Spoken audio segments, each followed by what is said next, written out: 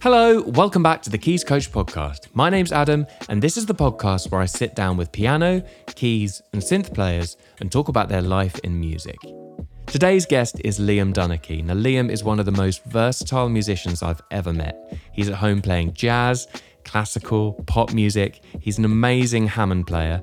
And in this conversation, we talk about how he got started in music, how he developed a love for jazz. We discuss what it's like being a Dep on several West End shows. And we also dive deep on all things Hammond organ. Liam's got so many insights into how people can get started on the Hammond and some little tips and tricks for anyone looking to improve their playing. I've known Liam for a number of years now. We've worked together a lot, and it was great to sit down with him and chat about all of the amazing things he's up to. Before we dive into the conversation, if you're looking to level up your keys playing and are interested in hearing more about the Keys Coach as we continue to grow, I've put a link to sign up to our waitlist in the episode description. This will mean you'll be the first to know as soon as new content is released. We have got lots of exciting plans for the future. Okay, let's get to it. Here is the conversation I had with the awesome Liam Dunachie. Well, thanks so much, Liam, for coming on. Great welcome to see you. You've just been saying you've been very busy recently, doing lots of different things. That's right. Yeah, that's my usual ways. Spreading myself very thinly around a lot of different situations and just stay out of trouble. Yeah, no, it sounds good. I mean, we had a brief chat before we started recording, and I was saying I was just going through your website and stuff and all the different things you've done. And obviously, because I've worked with you loads before, I was thinking to myself, God, I don't think I actually know many piano players that are as versatile as the sorts of things you've done. Because if I read through all these different things, you've done like West End work, you've done like lots of work in obviously as a jazz artist on under your own name and with various other people. You've done loads of work with like choirs and on the more classical side as well. And I thought it would be great just to chat through a lot of these different things and kind of see how it all started really, and how you kind of got to the position you're at now. Right. So I guess the first question would be like, how did it all start kind of in the first place? I've done this a little bit with a few interviews. We've gone back to the beginning, but I thought it'd be really interesting to do that with you. No, sure. That makes sense. Well, I was lucky that my dad still is a musician. He's a great piano player and violinist, in fact. So I suppose when I started playing the piano when I was 5 or 6, he was my teacher, and he was my teacher right through until I left school, really, until I was 18, and he wouldn't describe himself as a jazz musician as such, although he's very versatile himself, and he's really into improvising in a sort of wider sense, and he's played a lot of folk music. He's also a music therapist, which is quite improv heavy, and but he's also just a very good classical pianist and composer. So I suppose he was my sort of he was the guy who kind of got me going from a young age, and it's obviously quite handy having a piano player on tap at home. And it's an awful lot cheaper. So he taught you then? That was kind of how it worked. He taught me, yeah. That's right. And I learned violin as well from a young age. But I think I always got, and I got reasonably proficient at the violin, and I only really stopped playing it when I left school. But I always took to the piano more just out of laziness, because it doesn't require any setting up. I think that's kind of what it came down to. You don't have to tune the thing. You don't have to put rosin on your bow, get the music down to the right height, find the music, and then put your shoulder rest on, and then your tuning's already gone out by that point. So I think I was just put off by the bits of faff that you have to go through with a violin, whereas the piano attracted me more because you could just sit down and just start making some sort of music. And then there's the fact that what you hear is effectively the whole piece. You're not reliant on an accompanist to kind of fill in the gaps like you are if you play a single note instrument like the violin. And I sort of liked that, being able to just kind of create a whole sound world on my own. And improvising was always something I was really fond of doing, just messing around and writing little tunes. And my dad really encouraged it. And I think there's quite a lot of classical piano teachers, certainly traditionally, who maybe slightly frown on improvising if you're not actually spending the time shedding the piece you're supposed to be learning for your grades or your concert or whatever. Then that they would consider that time not well spent. But my dad was always very keen that I do kind of experiment and make things up and just kind of have fun on the instrument, which I sort of continue to do. So that was kind of how I got going with the piano. And then another sort of major element of my sort of musical training was in choirs. You mentioned choirs a few minutes ago, and I was a chorister in Hereford Cathedral from the age of 9, I think, till my voice broke at 14.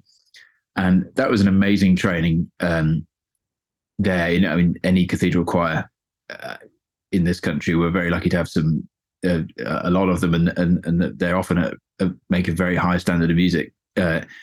And there's an incredible discipline from doing that day in, day out when you're a young lad and playing, singing, making music with professionals, essentially, because the lay clerks, the people who sing the other parts are professional singers, and you have to turn out this music to a really high standard every day.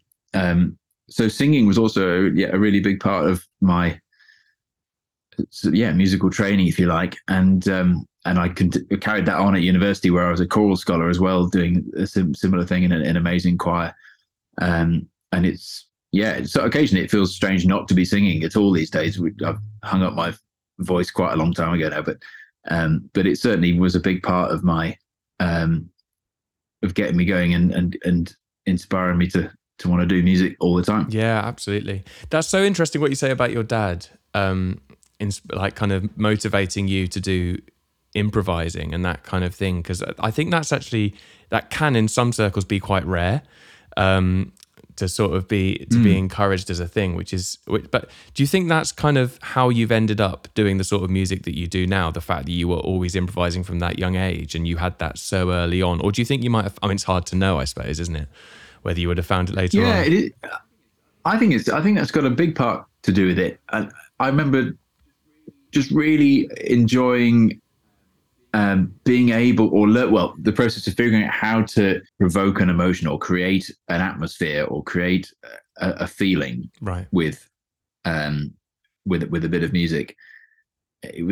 I've always enjoyed that challenge of trying to evoke some sort of atmosphere or a feeling in whoever's listening, if anyone's listening at all, which isn't always the case in a jazz club. And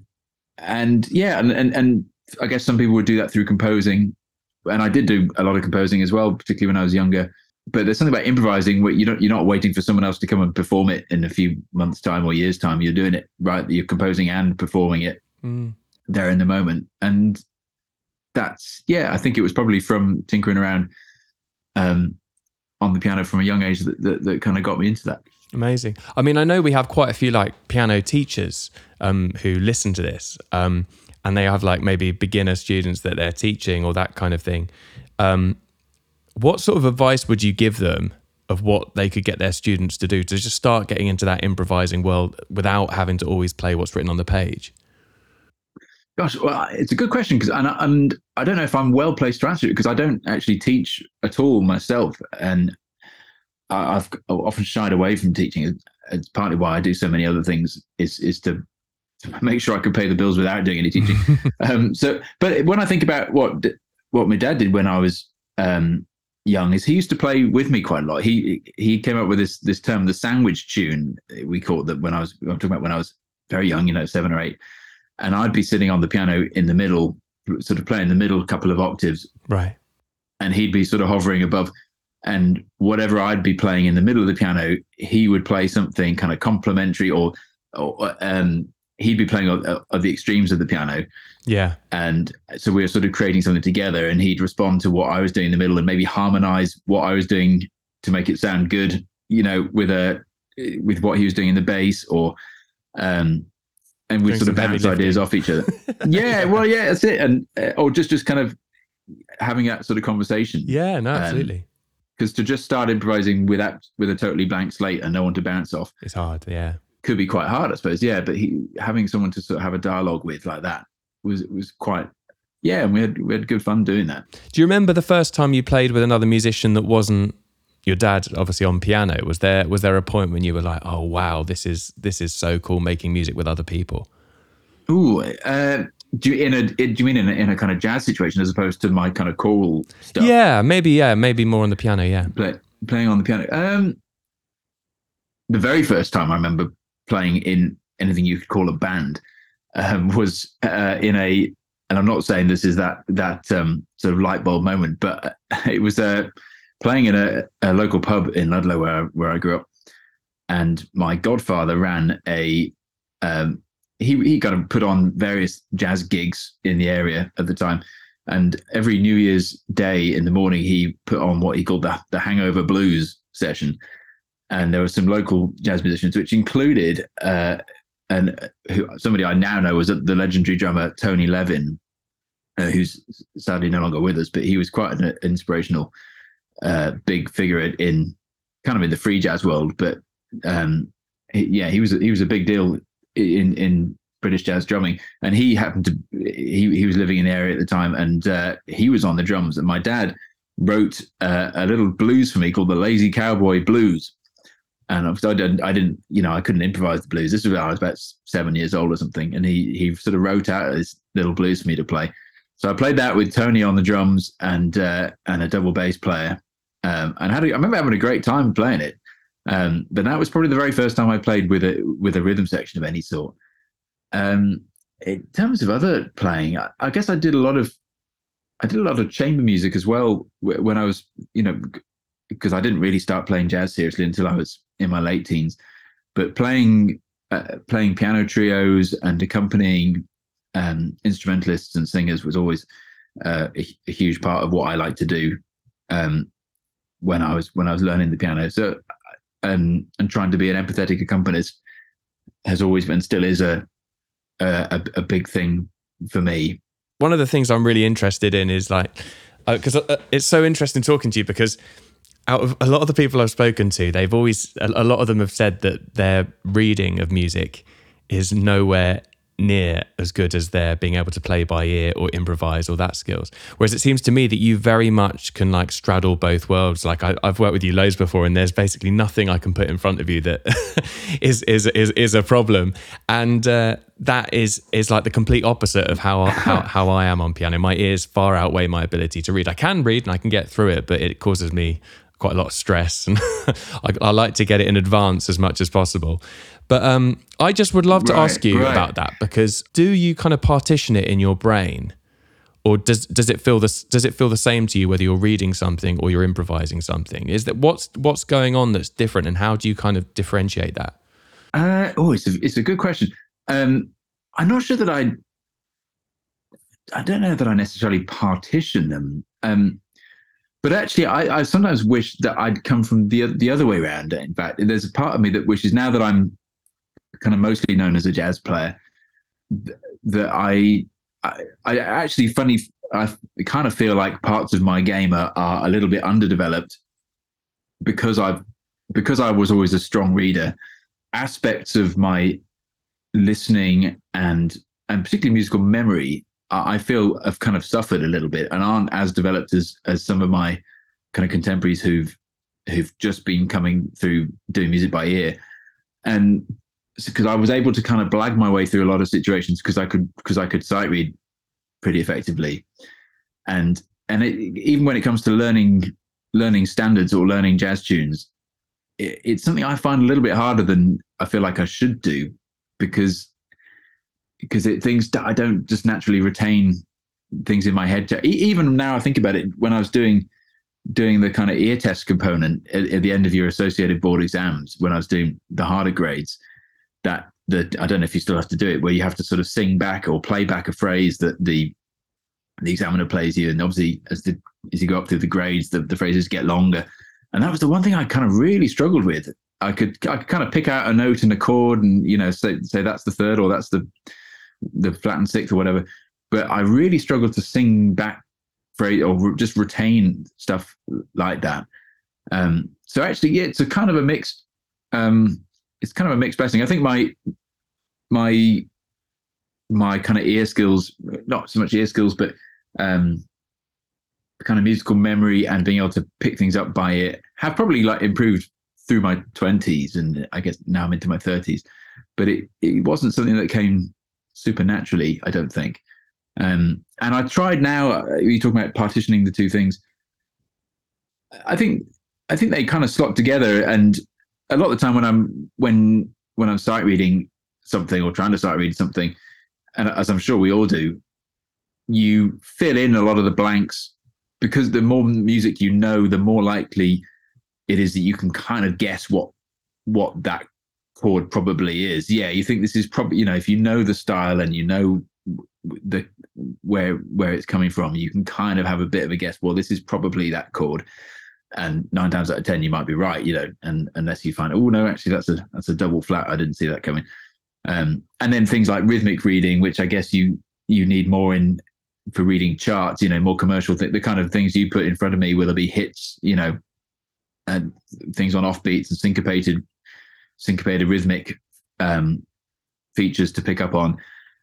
Again, I think I've got much better at that since I've been focused on jazz, because you're going to get to know the rhythmic vocabulary of that kind of music, and you can hear it. It's that kind of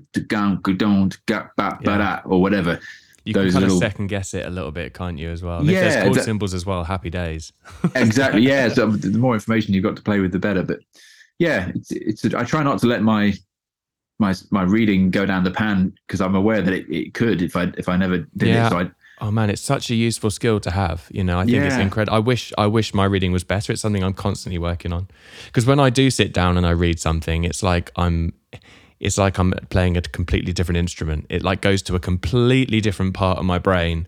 Right. It's like I'm playing with my eyes rather than my ears, and I'm not used to that. It's like I probably just need to do more of it, I think. But I don't really have the opportunities to do that so much. Do you practice kind of playing classical music or playing chord sheets or lead sheets, or what kind of thing do you do? I don't play a huge amount of classical music. In fact, I very rarely kind of do that. So I think most of the kind of world I'm mostly working in is like a lead sheet or a chord chart, or even just learning something by ear, So I'm sure if I did more of it, I'd get better. But I'm always very jealous of those people who can just sit down and play anything. And of course, that's meant that you can go and do a quite a wide range of different work, because you've done quite a lot in like the West. We're jumping about a lot, I know, but we'll sort of pick it up in a second. But you've done quite a lot of West End work as well, which requires that real kind of being able to sit down and just step on a show and read the whole pad through.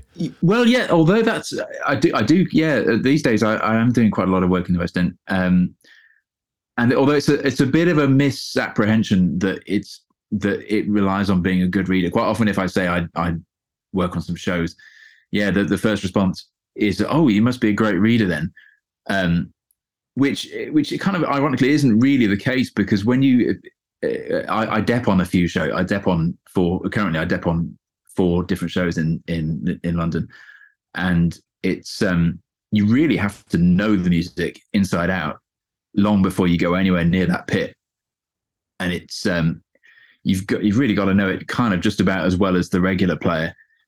So, I mean, for example, the show that I've been doing a bit recently, and which I'm doing tonight, which is Guys and Dolls at the Bridge Theatre, which is an amazing show, and there's some fantastic music in it. It's because I'm by no means a huge fan of musical theatre in general. It's not.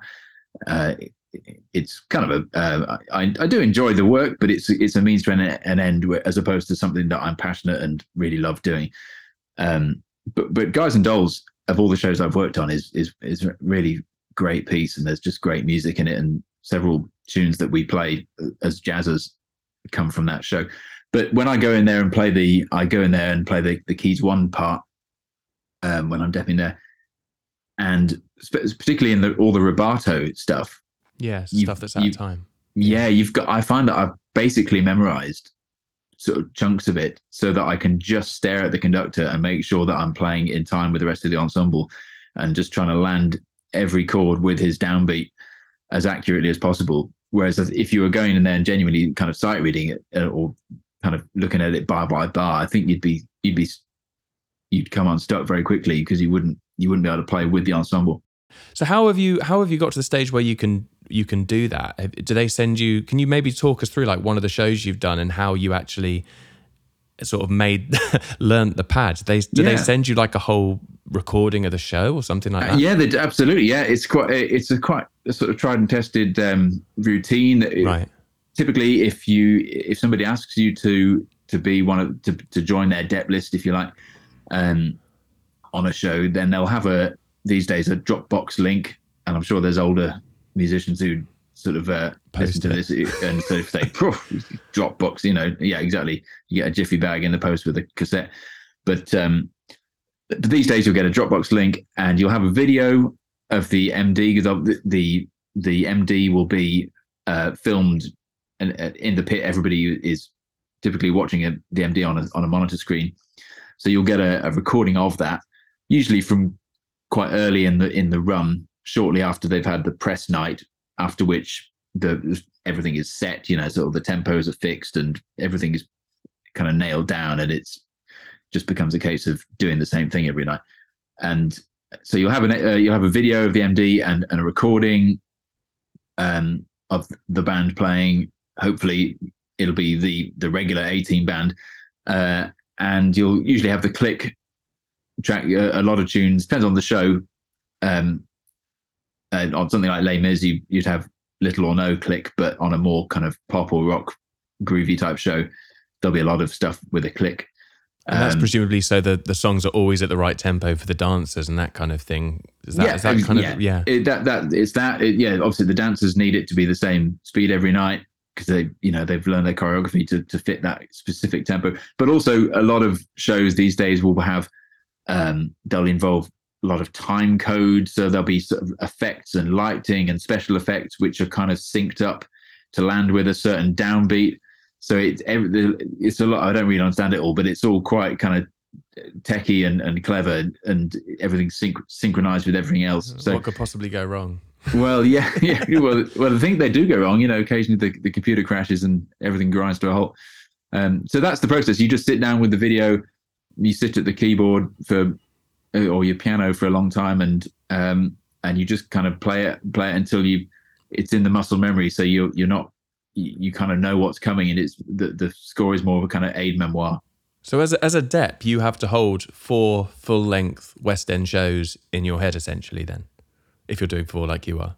Yeah, yes, that's right. And I mean, people do plenty more than 4. I was talking to the bass player on Guys and Dolls last night. He said he's got 8 shows on the go at the minute, and that's kind of that shows are his kind of 100% of what he does, and he's obviously very good at depping on a lot of different things.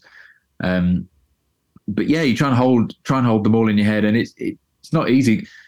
Another sort of difficulty being that the patches that you encounter, because your typical show, Guys and Dolls is an exception actually, but most keyboard parts in a show mean you're running main stage on a laptop, and it's all been programmed by someone else from day one, and you'll be triggering all sorts of different things, or maybe playing an accordion in your left hand and a pizzicato strings in your right hand, and then 2 bars later you've got to quickly change patch, and on the next beat you're playing you're triggering a string run in the left hand, and then you've got an ocarina in your right hand, and all this kind of thing.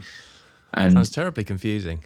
Yeah, it kind of can be, and I've come unstuck once or twice when I've got it into my head, right, it's the low C trigger coming up, I need to hit that, got to make sure I get that.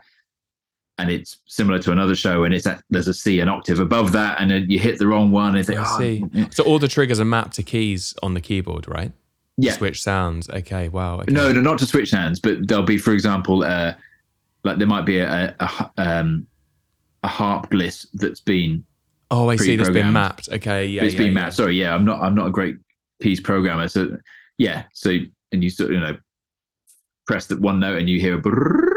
Okay, I see. That's mad, because you must obviously, I presume all those setups in the different shows, the setups are different in each show, so you have to remember which ones. Oh man, wow, it's such a different world. That do you tend to find that each show has like a similar type of? Do they have like the same keyboard in each show, or does it tend to vary? Are they like Nords? What are they? You don't tend to come across too many Nords. Well, they're actually fun of Guys and Dolls. The keys one part is just a piano part, which is quite refreshing. There's no patches or anything. It's just, I don't change anything from start to finish and just playing an acoustic piano sound, which is great. You tend to find you find quite a lot of the same keyboards Kurzweils were always a really popular Yeah. pit choice for a long time. And I think before Mainstage was quite so ubiquitous, a lot of keys programmers did it in-house on the Kurzweil. Like So an I guess all-in-one that's type thing. Yeah. yeah, exactly. But these days, it's just the keyboard is just essentially a MIDI controller, Right. and so you could find yourself with any sort of full size 88 key weighted keyboard, and some will have two keyboards as well. There's when I do Back to the Future as well, and there's quite a bit of Hammond stuff on that one. So there's a second keyboard above the main one, which is semi-weighted with waterfall keys to make glistening easier. And so that's just a dedicated Hammond thing on there. So that you come across that too. Wow, God, man, it's very, very complex, and I'd take my hat off to anyone that does that type of work. I think one of the things, because people have often said to me that I should maybe get a bit into that sort of MD kind of world, doing the whole show thing, because I do a lot of work with singers and the whole warm up thing, and all of that. At it. I mean, I've thought about it. I think I find it. I don't necessarily think I have the conducting chops necessarily. It's because I think that's one of the things I've found playing with. I mean, maybe you find this quite easy with your work you've done in the classical kind of world, following a conductor. But some people, when they conduct, are really strong on the downbeat. When like in where's the one, and it's really clear, and it's kind of like metronomic conducting where you can really see the beat.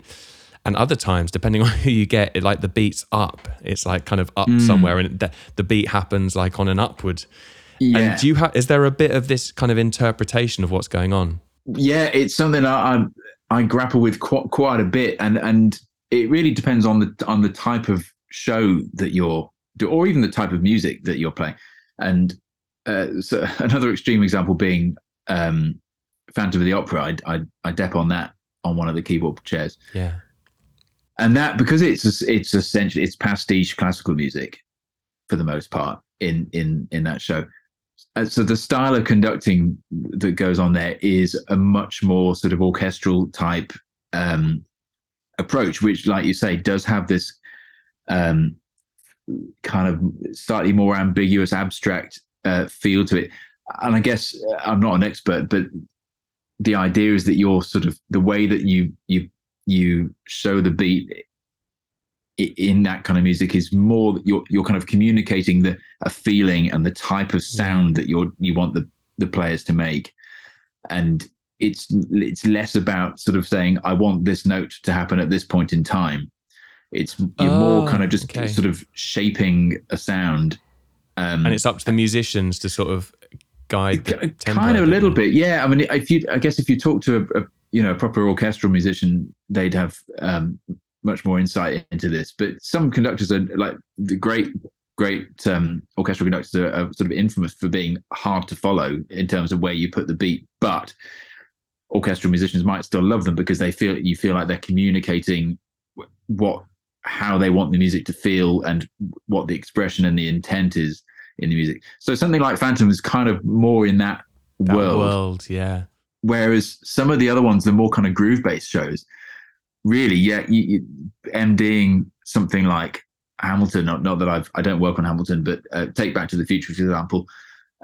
It's kind of more like especially if there's a click going, it's more about kind of just directing traffic. It's kind of you're just saying, right, stop this, and you just kind of indicate you're in a vamp now. Literally, you just get an outstretched hand like a stop sign, and then just sort of you give you a big gesture in the camera and say 3, 4, and that's the next bar coming up there. And there you have talking in your ears as well, do you? Well, you can hear the MD, and some will occasionally, occasionally you'll hear an MD who will sort of count within a song. I guess that's not terribly common. You tend to do it mostly with a gesture, or you might have the click track programmed to so you hear an automated 3, 4 to tell you that you're exiting a vamp and moving on to the next section. So there's a lot of different ways of MDing a show, but it's at the end of the day, just being clear is what I find most reassuring. Of course. So we've done absolutely, especially if you're going in just sort of have to pick up the whole show that night, and dep on it if you're not used to doing it. So we've done a big old deep dive on your whole work in musical theatre there, but I think it's so interesting because we haven't had anyone on yet who kind of does a lot of that kind of work, or not at least that we've talked about anyway. So it's so interesting for everyone to hear. So let's get back to where we were. So, I mean, you went to Guildhall and you did the whole jazz course there, which I presume you found really interesting and met lots of musicians there. And I presume you met a lot of the people that you work with now when you were studying there. I mean, how did you find that whole experience? Yeah, well, it was fantastic. I did do the Guildhall course, but I was there as a postgrad, so I did the master's course there. Yeah. And yeah, before that, I'd done a classical music degree, and it was a very different. It was kind of an academic degree rather than a performing degree. Right. So when I went to Guildhall, it was a real gear shift, and so previously my head had been full of Stravinsky and Beethoven and all these kind of guys, and it was really while I was there doing that undergrad degree that I realized I was getting more and more interested in jazz. So Guildhall was it was great when I wound up there, and yeah, you're right. I play with a lot of the people that I met there to this day, and I think one of the real benefits of going to a music college in London is to kind of have access to a network of other musicians and pals. But also I was really quite green about a lot of aspects of jazz when I got there, and I particularly realized how weak I was rhythmically. Oh, really? That was it was a really underdeveloped side of my musicianship, and I think it's because when I was playing a lot of classical music in my undergrad degree, and I was doing a lot of accompanying and accompanying operas and that kind of thing, playing with these conductors that we've just been talking about with a quite sort of wishy-washy beat. Rubato is king in that world.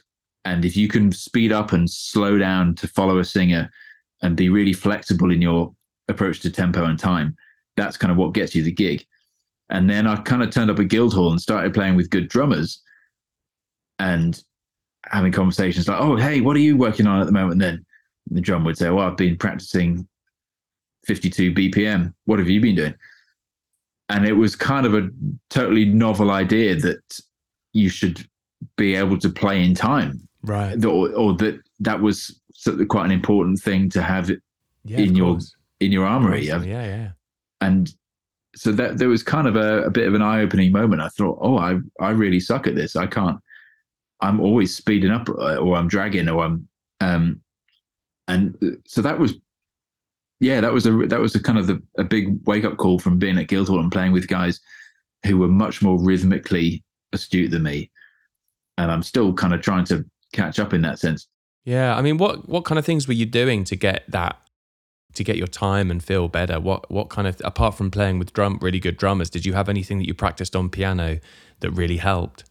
Well, I mean, it's just the thing that all the stuff that any self-respecting jazz teacher tells you, just sit in a room with a metronome for a while and put the metronome on beats 2 and 4, and just get used to how that feels playing with a locked-in groove, and it's the old game that people do, the thing you do where you reduce the frequency of the click, so rather than beating twice a bar, it beats once a bar and then once every 2 bars, and see if the things that most jazz musicians have practiced at some point. Just that, I guess, that kind of thing, and just, I suppose, also just trying to become more aware of it, and just generally aware of rhythm probably being the most important element in jazz, as opposed to harmony, which I was already pretty good at harmony. I'd figured out a lot of nice chords and could play scrunchy music, but I couldn't really play music that had rhythmic vitality and felt good and exciting. Yeah. So that's got together. Yeah, that's been a sort of work in progress. Oh man, it sounds good. Sounds cool. So how did you get those first gigs after Guildhall? Because obviously you left Guildhall and then you're into the big wide world. How did that? What sort of things? What opportunities came out, and how did you start sort of working as a professional musician? What was that transition like? Gosh, I sort of slightly struggled to remember. I guess when you come out of college, and I'm sure you were the same. Most people will just say yes to absolutely anything that comes your way.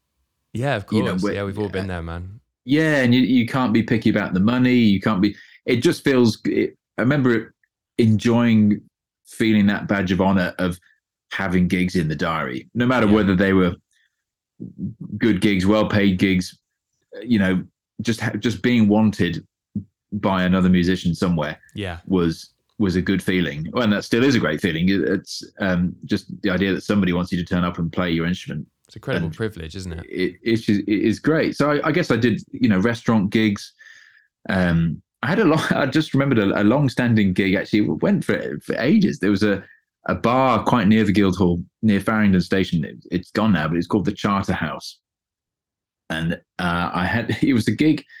I think it was a Tuesday night, and I started it while I was at Guildhall. They had the budget for a singer, a drummer, and a keyboard player. And the bar manager, I can't remember how we started playing there, but he started booking us every week. It was a residency that he put on, and he kind of sorted tickets on some sort of discount ticket site thing, and we'd play every Tuesday night, and we'd kind of do a mixture of standards and then some more kind of grooves, some Stevie Wonder tunes and a couple more kind of groove type things. And I suppose now I think about it, that's maybe where some of my left-hand bass playing maybe started coming together, and I ended up playing Hammond, playing organ trio and that sort of thing. We probably did that gig for about 5 years. Oh wow! From 4 or 5 years, I reckon. Every week. It was I didn't do every single week. I decked it out, but I think it was that kind of length of time.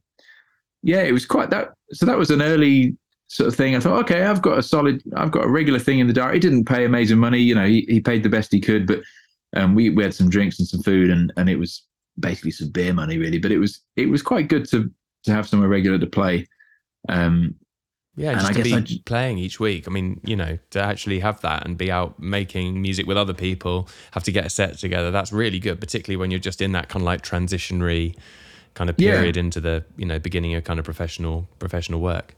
Yeah, that's right. And I did a little bit of teaching early on. I had a handful, literally 2 or 3 private pupils, I think, for a little while, but and I didn't enjoy teaching. I realized they're all beginners, for what it's worth. And I remember feeling like I was putting these kids off music rather than, I think they could tell that I didn't really want to be there. And I think they could sort of tell that that it was just a means to an end while I try and get more established.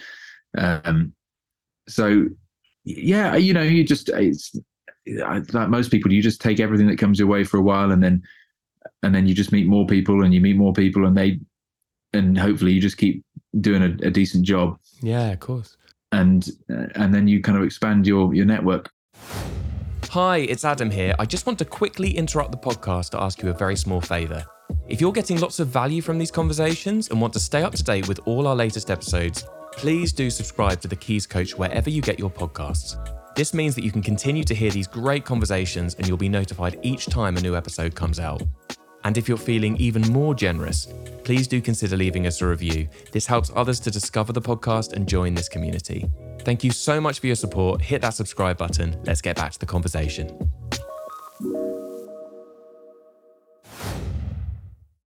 I mean, you've gone on to do so many different things. I'm just looking. I know you said your website is out of date a little bit, but you play with people like Jim Mullen, Dennis Rollins, Derek Nash, Nigel Price. You've worked a lot as like a sideman for a lot of different people. So can you just explain, for anyone who doesn't know what that is, what exactly is the role of someone like a sideman in a group? Because people often use that term, and I think it means different things to different people. Yeah, well, a sideman or sidewoman, if you like, would be. I think it's just somebody who slots into a jazz. I don't know if people use the word outside of jazz. Do you know? I don't know. I've never. It's a word that people have always just used, and I sort of wonder where it came from. Yeah, it's just sort of. Yeah. It's a very jazz specific word, isn't it? I think it probably is quite jazz specific. Although I don't know. I'm willing to be corrected, but you just essentially making up the numbers in a band. It's essentially where you're playing with a group where you're not the leader. Yeah. I think is all it kind of comes down to. And I suppose the requirements of a sideman are being able to slot into the vibe of that band and be able to kind of give the band leader what it is that they're, what it is that their style of music or their approach requires. And so having a bit of a flexible approach and a knowledge of some different styles is kind of a useful thing, and that kind of suits me, and I've been doing that sort of thing for quite a while. Yeah. I mean, how do you find, presumably when you're playing with so many different people, which you are regularly, how do you find learning that amount of music? Because presumably they're sending through, like if you're going to do a gig, that might be, I don't know, 2 sets or something of 45 minutes, and it might be a really amazing jazz club and you want to make sure you know it all. But that's quite a lot of music to get together for a gig. So how do you what's your process for learning that music? Well, it kind of really depends on the type of music. I guess if it was somebody's original, if I was slotting in as a dep, say, in somebody else's original music, it's somebody else's original compositions.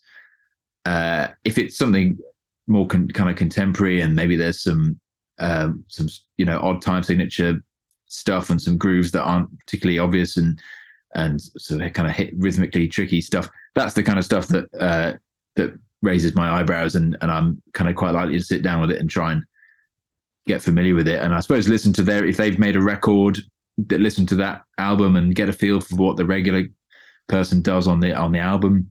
There's also sometimes the fact that you often find that the chart that they send you, it varies from player to player, but sometimes you get sent these charts which aren't really a very accurate reflection of what they've played on the recording. Right, they've tweaked it in the studio. Yeah, exactly. Yeah, and you find out, well, actually that chord seems to have morphed into that chord, but the chart hasn't ever been updated. So I guess you have to sometimes do your homework, and then sometimes there's a bit of there's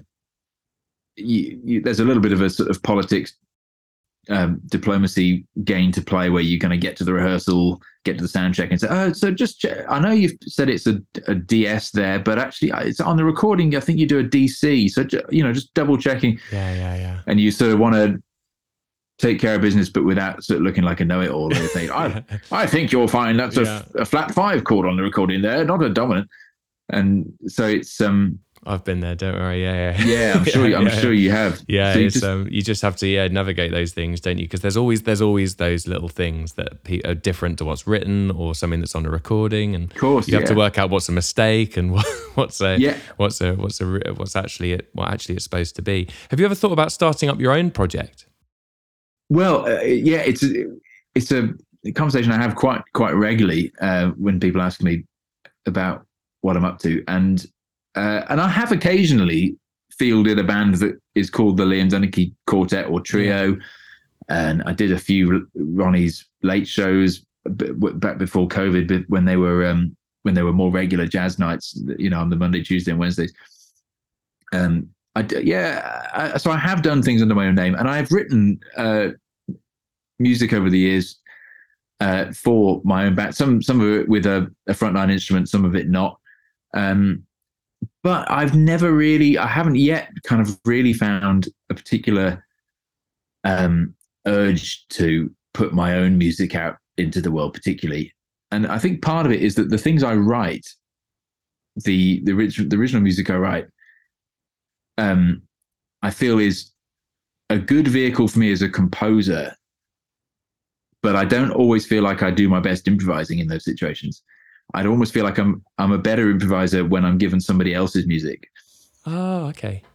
And I think part of that is a bit of a weakness in terms of my composition skills, because I maybe overwrite a little bit. I kind of put too much information on the page. Okay.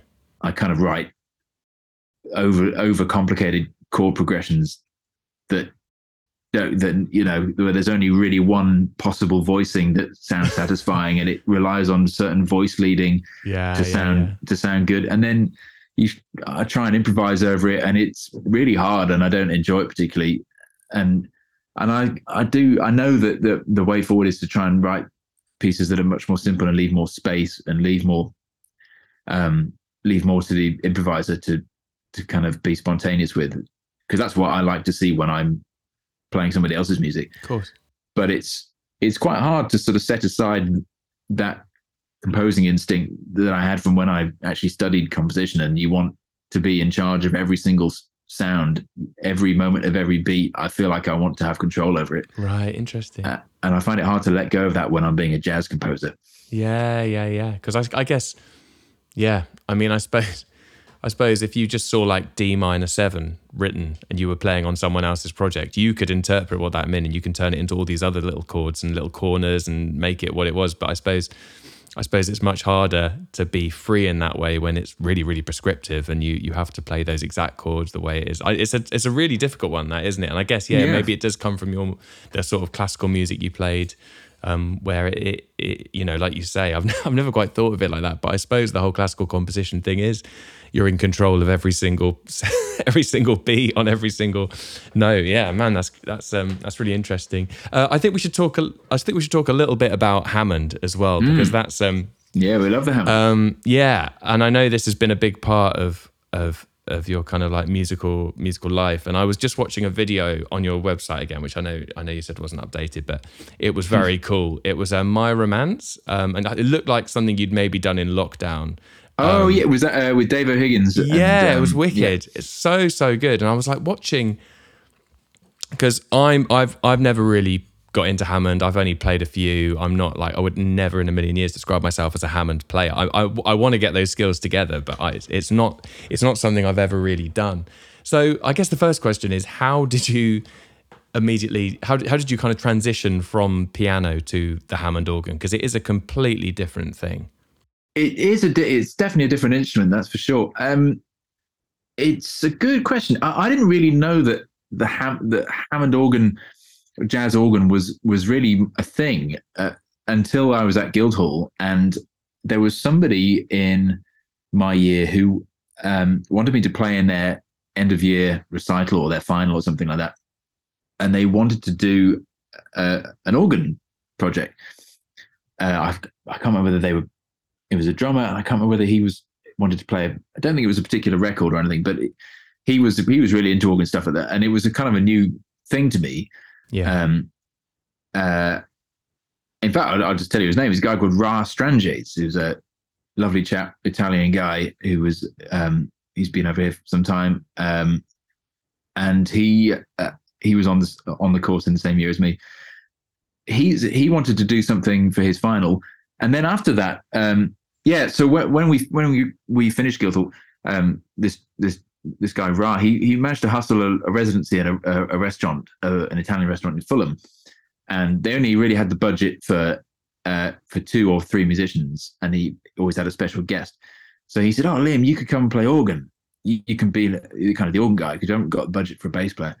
And I just had a single decker Nord Electro, which I've still got, and it's got a kind of passable Hammond sound on it. It's not That's a bad what Hammond I've literally sound. got in front of me. Oh, is that right? Yeah. Okay. The Nord Electro 3 has been like the absolute workhorse of my entire life. It was the best investment I probably ever made. It's just I would say forever. exactly the same. Yeah, same. It's got train tickets and coins inside it and all sorts. Yeah. It's so that, just with the trusty old Nord Electro with its little LED drawbars. That was my sort of first go at playing organ, but you're obviously limited in what you can do with the single decker keyboard. You really need the two separate keyboards. So I think once I started playing with Ra, and I first met Nigel Price, who's a great jazz guitarist, doing that, and we had a chat, and he was giving me some feedback because he plays a lot of organ trio music, and he was saying, you sounds like you're going down the right track, but you might want to try listening to these guys and have a look at this, and if you want to take the organ seriously, you need to get another instrument that is closer to a real Hammond. So then I started investigating it more, and I eventually bought the Nord C2D, which is their kind of, well, they don't make it anymore, but it's what they call a clone wheel as opposed to a tone wheel organ, and it's a digital, more portable copy of a Hammond. But if you put it through a reasonable PA, it sounds pretty good in my Doesn't have the opinion. pedals? It does. I've got the pedals just there. Okay, everyone can't see Yeah. that, but Liam's just showed me the pedals. Yeah, no, it does have a pedal unit that plugs in via MIDI, Nice. and it's so I kind of got I've got that, and then people started calling me because I think the Hammond organ format is quite popular just from an economic angle for a lot of people because it just means you get a harmony instrument and a bass player for the price of one musician. Cool. So I managed to pick up more and more gigs doing that kind of thing. And there's also very few, compared with piano players, there are very few organists around London. There are some great players, but there's really not that many to go around. So I started getting calls from more experienced organ players, guys like Ross Stanley and Mike Gorman, people like that, saying, "Hey, can you cover this gig? Can you cover that gig?" So some of the some of the people I've played with have been initially as a dep for those, and still do dep for those guys, as well as picking up my own gigs. But so it was a gradual process over several years. How did you get the whole playing the pedals together? Because that just to me is like I've tried, and I'm just like, oh my god, this is such an incredible amount of work. It's like it's basically playing piano with your feet, which is like in the most simplest level is like insane. I was watching your feet like going all about the place on that recording. I was just like, man, that is like serious coordination. So two aspects to that. Firstly, I did actually learn when I was at school. I did learn church organ. I learned pipe organ. Right. So you sort of had a head start with it, I guess. Yeah, I took lessons with the cathedral organist in Hereford, who's a phenomenal organist, and I took while I was at sixth form, I had 2 years worth of organ lessons there, where yes, you kind of learn the pedal technique, and it's tough. It's really quite a hard thing to get together, and it didn't feel natural at all for quite a while. As things stand, I'm not an amazing church organist. I can get by, and I can play church services with some hymns and some more simple music and improvise a lot. But I'm not an amazing. You wouldn't get me doing a recital at St. Paul's anytime soon. Okay, cool. But I can kind of just That's impressive, I can get by as a pipe organist. But the follow-up thing from that is a lot of people misunderstand the role of the pedals in a Hammond organ situation, because I hate to break it to you, but it's not as straightforward as simply playing the bass line just with your feet. That's not really what's going on. Right. And I get a lot of people come up to me at the end of the gigs and I sort of have a chat with them. And so to put it, looks like you are though. Well, the reason it looks like, I sort of half am, half aren't. The Jimmy Smith, who was, as you know, was like the kind of godfather of Hammond, like jazz Hammond organ, really. He really kind of pioneered it as a jazz instrument and kind of laid down a lot of the standard techniques that Hammond players have used ever since. And he pioneered what he called the kind of tapping technique. And if you watch Jimmy Smith, there aren't too many videos of it, but if you watch what he does, his technique was just to literally tap a single note on the bass pedals. Usually he'd go for either a B flat or an A or an A flat, kind of 2/3 of the way down the pedal board. And if you're playing you'd be playing a walking bass with your left hand. It depends on the tempo of the tune a little bit. Let's say it's a medium sort of swinging tune. Ding dong ding dong ding dong ding dong ding. You'd be walking the bass with your left hand, but he would just tap that single note very briefly, just very lightly, not really digging in, just lightly tapping it. And it gives you this low frequency, extra little sort of thud, a little extra push, just kind of like a percussive, like a bass drum, kind of like like feathering a bass drum. Yeah, it's exactly that. It's the equivalent of that. And he realized that by doing that, you can just give a little bit more front to the note, to the pitch that you're playing with your left hand. That became kind of the standard way that people use the pedals with walking, is walking with the left hand. And there's been a few sort of variations of that. Some people do and have gone to the pain of of being able to walk the whole bass line with your feet. But in my opinion, it doesn't sound that great, and you can get a very sort of thick, muddy sound that isn't actually particularly desirable, even if it were easy to do. Must be an incredible workout, though. Yeah. Well, you wouldn't need to go to the gym, that's for sure. But the thing I kind of like to do, and which you see guys like Joey DeFrancesco do quite a bit, is I tend to walk the bass with the left hand, like all those guys do, and sort of trace what I'm doing with the left foot as well. And so I'm more or less playing the same note that my left hand's playing, but mirroring it on the feet. But as I said, like Jimmy Smith was doing, just lightly touching it. Yeah. And it just gives you a sort of little low frequency. Oh man, that's so interesting. Okay. And then occasionally, again, this is something you hear Joey do quite a lot, and it's very satisfying when it happens. Is you'll dig in on certain notes on the bass pedals. It's the equivalent of doing a sort of ding a dong ding dong ding on and you suddenly get that extra bit of resonance. Yeah. So sometimes I'll sort of dig in on the low note and actually play it properly, and you get the full length. Play a couple of notes like that, it just gives you an extra little. Yeah, a little kind of propel along. So does that mean then, if you're walking with your left hand and kind of tapping with your your feet and doing the Jimmy Smith technique, does that mean when you're soloing then you can't walk solo and have chords? So it basically goes down to single line and walking at that point. That's essentially that is the case. Yeah, which is why I guess the organ trio with including a guitar is such a popular because the harmony's covered. Yeah. You've still got some harmony. The other way is to kind of comp for yourself. So if I'm playing with a trio and there's a horn player, so there's no other harmony instrument, it's actually quite a good way of making yourself leave space in your lines. So you play a line, and then maybe drop the hand down to the lower manual, which is typically where you do your comping. Yeah. And just kind of put a couple of comping stabs in there. And that almost kind of forces you to break up your line, so you're kind of accompanying yourself.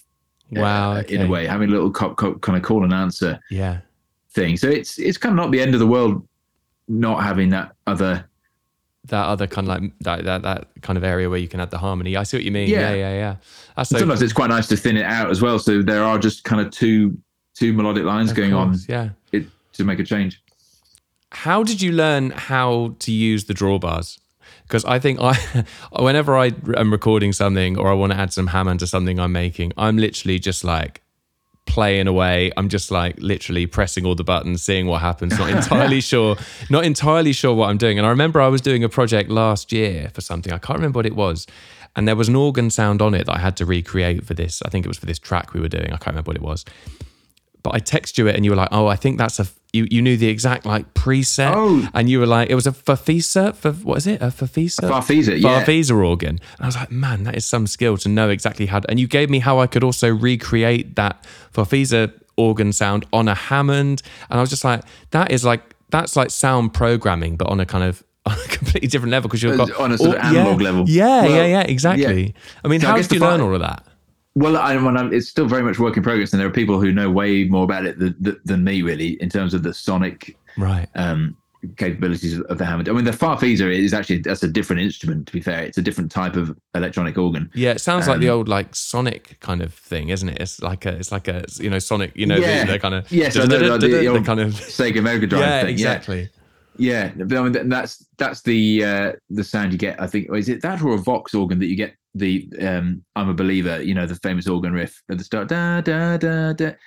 That's quite a sort of popular sound, but yeah, that wasn't as to the best of my knowledge, that wasn't recorded on a Hammond. That was on a Farfisa organ. But there is actually a Farfisa organ preset on the Nord Electro as well. I don't know if you spotted that one. Is. Yeah. And I was because that's how I when you said it was that, I was like, oh my God, I've got one in my on my right. Yeah. Well, yeah. I guess I've kind of got. I'm also lucky enough to have I've got a proper Hammond, an early '60s Hammond C3 and Leslie. Although I don't get to gig it very often because it lives in a church. Okay. And I don't have the van, let alone sort of hired muscle to help me move it everywhere. So I guess that's that's where I kind of turn to for when I'm trying to sort of grasp more about about the sound that Hammond can make, because there's nothing like the real thing, really. No. But I suppose, I mean, just it's a very boring answer, but I had some lessons, or a couple of lessons early on with Ross Stanley. I don't know, he'd be a good chat to have a chat to one day, because he's one of the most phenomenal and versatile keyboard players in the country, I think. And he's an exceptional organ player. Who's, I think most people could say he's one of the best guys in Europe, really, for playing jazz Hammond. So he very kindly gave me a couple of lessons fairly early on when I was getting into it. And there are certain staple sounds that again, well, it's kind of like the Jimmy Smith sort of set up. Like, you typically have your lower manual set up at 8/4/8, so i.e. the lowest drawbar, which is producing the octave below the note you play. Yeah. You'd have that all the way out to 8, so that the sort of full volume, if you like. Then the next one, which is the harmonic, a fifth, that you're getting that, you'd have that at 4, so you're kind of getting a little bit of that sound, or maybe 3, and then the third drawbar along, which is the concert pitch, essentially, you'd have that out at full as well, and that's a kind of pretty standard combination for walking a bass line, right, at the bottom of the keyboard, and then comping in the middle and higher end. And I also kind of got these things from, again, it's not very romantic, but just paying for some instructional videos by Larry Goldings, and okay, and because you can buy these sort of masterclass videos, and they'll say, "Hey guys, so this is how I set my organ up," this kind of thing, because you don't see that many in the flesh where you can just go up and say, "Hey, what are you doing there?" So just a bit of that, and talking to people, read a couple of books, just some YouTube. It's all pretty. You just kind of learned it, as you kind of went along. It seems very complex, because you got like all the different vibrato modes as well, and like the chorus sounds, and then you've got whether you have a click on the sound of the key and all this kind of thing as well. Is that right? Yeah. The click. Click. So this is again where you can get a little bit muddied by what the digital keyboards do and what the actual organ does, because you can on a Nord, the Nord digital organ, you can kind of customize every aspect of the sound down to how much key click you hear. But when it comes to playing a real Hammond, to my knowledge, you've got no control over that. That's just okay, right. It's just it's just what that machine happens to do, Yeah. But there are other things that every Hammond will do. So you can have a vibrato effect or a chorus effect, and then you've got the choice of whether you've got your Leslie speaker spinning fast, giving you that kind of high octane big sound, or slowly, kind of what we call the chorale mode, or even not moving at all, which is quite a popular setting with Larry Goldings. You just kind of, it's a static kind of sound. So that's part of what I've been trying to sort of get together with the Hammond, is really getting adept at having full control over those different sounds, so that you can kind of go through different gears in the course of a tune, and even like build a solo. So you maybe start off with the static sound, and maybe introduce the vibrato effect, and then maybe when you really kind of reaching a climax, you've put the Leslie on fast. You might play a little shout chorus thing or something like that with the fast, and just kind of getting used to having that at your fingertips is a big part of getting the Hammond together. I guess a Hammond is like, absolutely. I guess a Hammond is like halfway between a kind of piano and playing like synths, isn't it? Because you're kind of able to manipulate the sound. I mean, that's something that I kind of think is it's something I often think about the piano. You can't change the sound of, I mean, people say you can change the sound of a piano, but like broadly, not to the same degree. Not anywhere near to the same degree that you can. I think that's a really exciting thing. I mean, that's something I experienced when I started playing like more synthy kind of parts, just messing about with sound and thinking, oh wow, this is so cool that I can actually change that's right. the sound I'm playing. No, you're right. And I think that's certainly something I want to get better at. Yeah, I'm well up for learning. I'm well up for learning the Hammond organ. I think that's one of my goals. I'm gonna try and set myself. Do you play Rhodes as well? I do play some Rhodes. In fact, I've got a Rhodes in the corner there. But it's and actually, funnily enough, I acquired the Rhodes when I bought my Hammond. I got my Hammond on eBay a few years ago. Well, maybe 7 or 8 years ago. And the guy I bought it from was getting rid of a whole load of gear. His dad had just passed away, and I think his dad was a keyboard player, and he just needed to get rid of all this stuff out of his dad's flat. And his dad's flat was just a keyboard treasure trove. There's just tons of stuff there, sitting in his place. And I went there for the Hammond. Went up there with a van and picked up the Hammond. And then this guy who's not a musician just said, "Oh, I don't know what this kind of box is. Is that useful? Is that any good?" And it was a Mark II Fender Rhodes. No way. Yeah, a stage Rhodes. And so we got out of the box and gave it a little tinker. And to my shame, I haven't had it fixed up yet. It's potentially a good instrument, I think. I'm not an expert on Rhodes, but it needs some work doing. It's not gig worthy yet. It needs some tines replacing and the action doing some work on. But this guy who said, just take it for free. I just need rid of it. But I insisted on giving him a few £100 just so I could sleep at night. Because they're worth a lot, aren't they? Yeah, so I've got one sitting in my music room, but I just haven't got around to getting it sorted out. So that's a good prompt that I should get on that. Oh man, sounds good. So I guess sort of to wrap up, what's kind of next for you?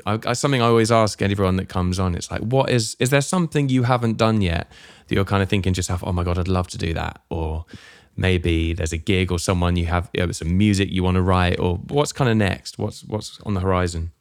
It's a good question. I mean, I do still think about recording something under my own name. Yeah, I do believe it would be a good thing to do, just as a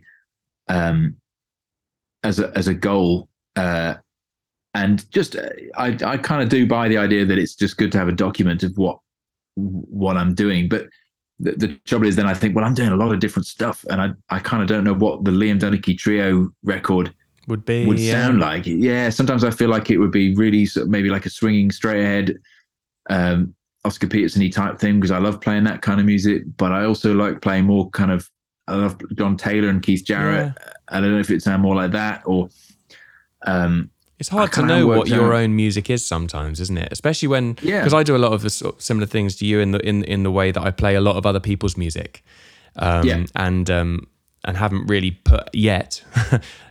I always use that word yet. I haven't yet put something out that's kind of like my music, and it can be quite a big thing to kind of work out actually what is your own music, and I don't even know where you'd kind of start to work that out, really. It's a really tough one. I haven't got an answer to it yet. I just but a few friends of mine do kind of keep on my case and say, you need to record something, and maybe I'll just do one day of standards, another day of more contemporary stuff, another day of playing Hammond. I don't know, maybe just kind of just splurge a whole lot of things and see what feels good. But in the meantime, I've got I've got a load of dates coming up with Tony Blackburn, the veteran BBC DJ who some people might know. He has this touring show called Sounds of the 60s Live, where that's right, it's his Radio 2 show, and he's got a stage equivalent where we go around the country. Tony tells a lot of great stories about the 60s and the records he was playing, and there's a live band behind him, and then we play a kind of medley of all those great 60s tunes.